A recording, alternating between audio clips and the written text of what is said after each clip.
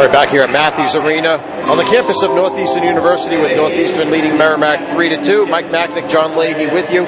This is tonight's coverage of Merrimack hockey on the ESPN Radio, WGAM, The Game, and tonight's second intermission is driven by Infinity of Nashua, located at 105 DFW Highway in Nashua. Mike McMahon joins us from the Mac Report and Eagle Tribune, and well, Mike, it's really been a tale of two periods tonight, hasn't it, for the Warriors? Absolutely. I mean, their D-zone coverage got much better there in the second period.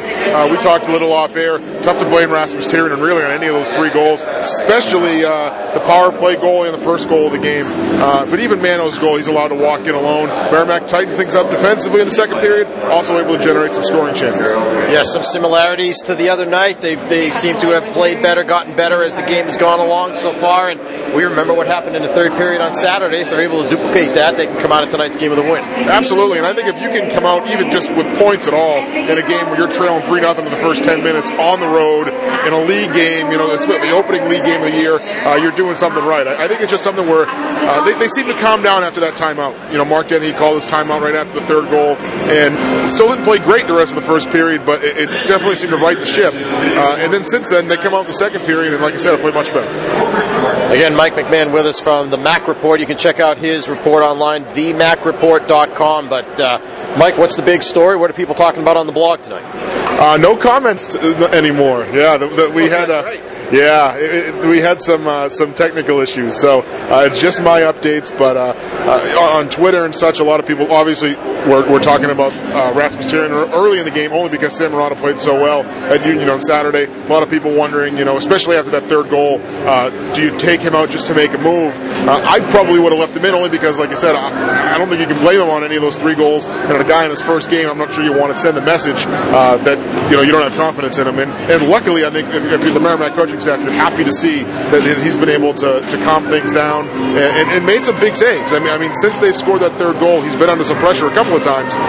And again, even when the D-zone coverage has laxed a little bit and they've had trouble getting the puck out of the zone, and he's answered the call. I mean, you can see that he's a talented goalie.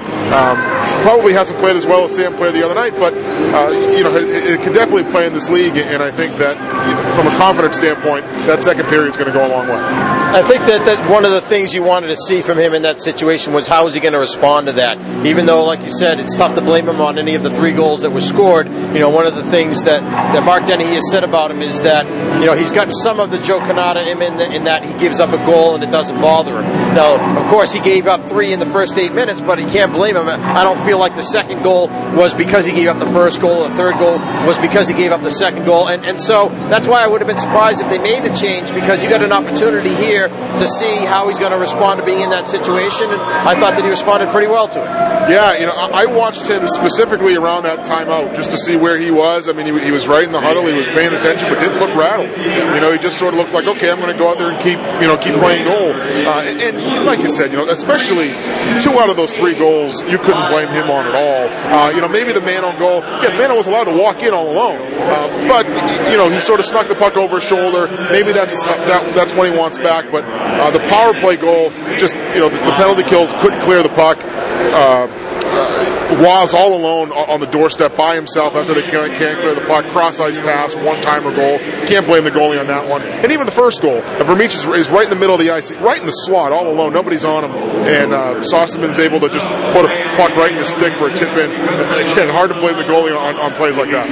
Well, what have you liked so far? What have you not liked? I like the way they responded in the second period. I think that tells a lot about a team, especially early in the year.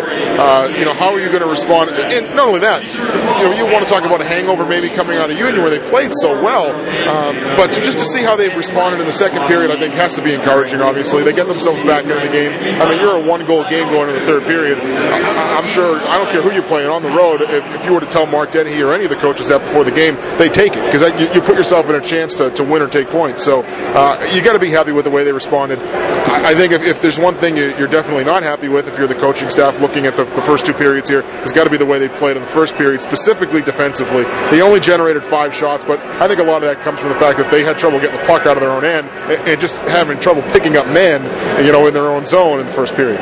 Either way, you get outplayed at Union, even though you have the lead 1-0. You get outplayed in the first period here. Not a trend you want to see continue.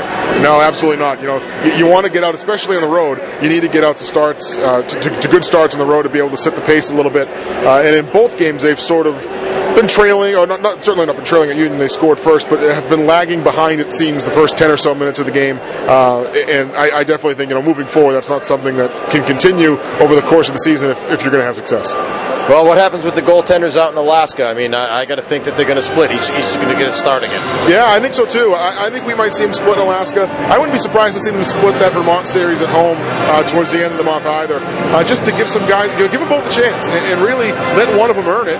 And if you get done with that Alaska series, or if they split in Vermont at home against Vermont, if you get done with that Vermont series, if they're both playing well, then I say you keep rotating them. If you get 2 good goalies, it's not going to hurt by playing both of them. When you get down to these nitty-gritty games in February and March, you could have 2 guys that are pretty fresh. When if you've got a guy that's been the workhorse all year, he might start to feel banged up and a little sore. You might have some guys that are a little fresher. So I have no problem rotating as long as they're both playing well. All right, Mike, thanks for your time as always. Get back on the keyboard. We'll talk to you again soon. I appreciate it. Thanks, Mike. That's Mike McMahon from the MacReport.com and also the Eagle Tribune. Our score at the end of 2 is Northeastern 3 and Merrimack 2. This is Merrimack Hockey on ESPN Radio, WGAM, The Game.